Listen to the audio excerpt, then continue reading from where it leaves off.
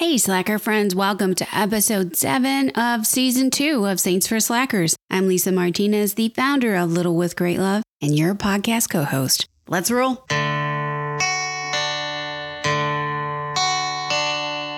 care that much, but not totally apathetic. Why try so hard when truth can't be magnetic? And draw you into something new, cool that matters. Yeah, it's another day hanging with Saints for Slackers. Saints for Slackers. Saints for Slackers. Slackers.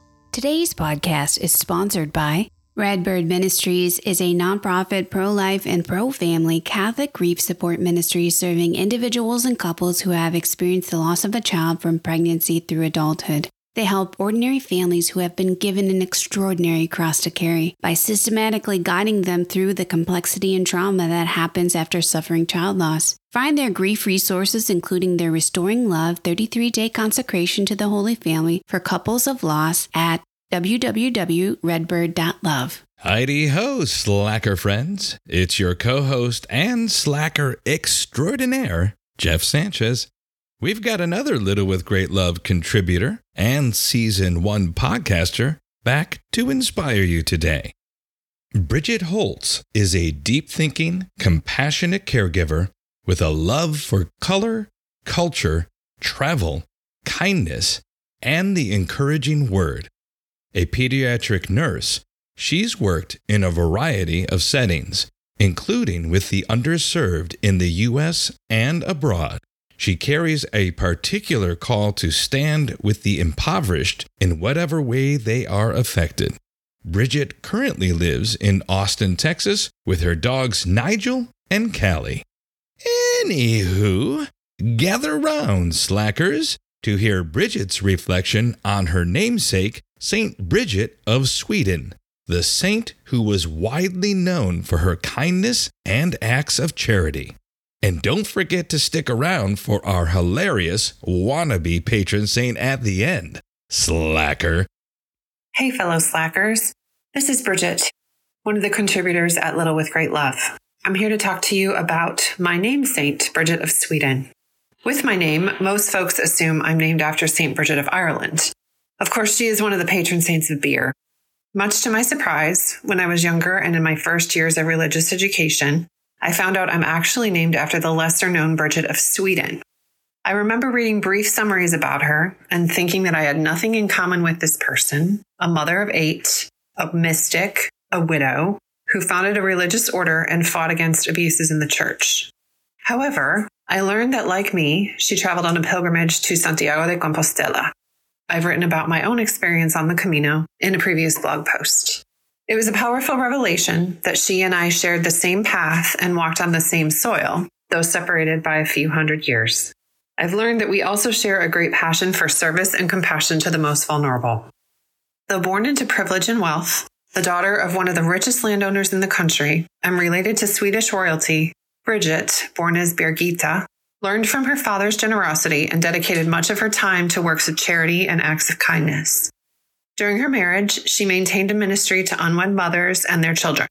She and her husband, also devoted to service, built a hospital on their estate to better care for the infirmed and the poor. Upon the death of her husband, she gave away all of her possessions and became a member of the Third Order of St. Francis. Bridget then began to discern the formation of a religious order, the Bridgetines.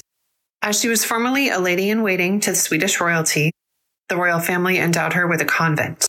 There was a double monastery where both men and women lived in community and service, but in separate cloisters. She was not able to obtain the papal rule for the order until very late in her life, when the Pope was briefly back in Rome in attempts to reestablish the papacy there. Bridget fought for ecclesiastical reform and the return of the papacy to Rome from Avignon, France. She became known throughout Rome for her kindness and her acts of charity. She went to confession every day and was described to have a constant, smiling, glowing face. She endured much persecution in the final years of her life from those who were against the reform of the church and a return to moral living. From early childhood, Bridget had numerous visions of Jesus, both of his nativity and of his death on the cross. His passion became the center of her spiritual life. She also experienced and detailed her visions of purgatory and predicted the nearly exact delineations of the Vatican City years before its existence. Centuries, actually. Many of Bridget's revelations and visions have had great influence over religious art. One of Bridget's 6 children who survived infancy is also a saint, Catherine of Sweden. Bridget has been named one of the 6 patron saints of Europe, in the company of Catherine of Siena and Edith Stein. 2 of my favorite quotes from Bridget are, "The source of justice is not vengeance, but charity." And also, "To write well and to speak well is mere vanity if one does not live well." Every day after we introduce our saint for the day, we also have a wannabe patron saint of the day. These silly wannabe saints are born from the musings of our group of slackers. Okay, slackers, our wannabe patron saint for today is Saint Pantinia, the patron saint of good hair days. Pantinia was an expert hairstylist with 20 years of hair magic making under her hat. Get it? Under her hat? Okay. She was known around town as the cowlick tamer, whether it was cuts, color, or styles. On the regular, that girl got 3 snaps in Z formation. Anyone remember that 90s reference? Sorry, I was feeling nostalgic. That hairgician silently blessed every head that sat in her chair.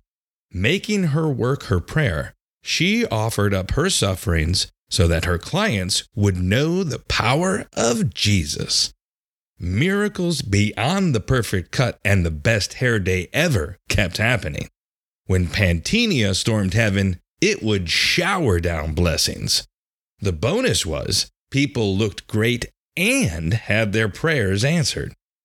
So more than just asking some shape to your shag, ask St. Pantinia to make it miracle season for you, slacker. We're so glad you joined us today, slacker. Every Tuesday and Thursday, we drop new episodes on Spotify, Apple Podcasts, Google Podcasts, and on our blog. Your support means the world to us, so here are 3 quick and easy ways to show it. Number 1, please support our generous sponsors.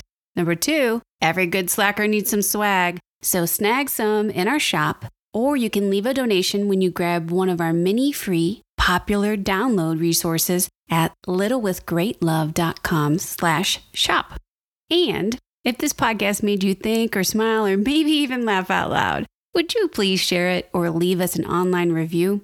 It'll help other slackers to find us and spread the message of the gospel. So thanks in advance. We can't wait to continue our journey together, friends. See you back for our next episode, or if not, the one after that, slacker.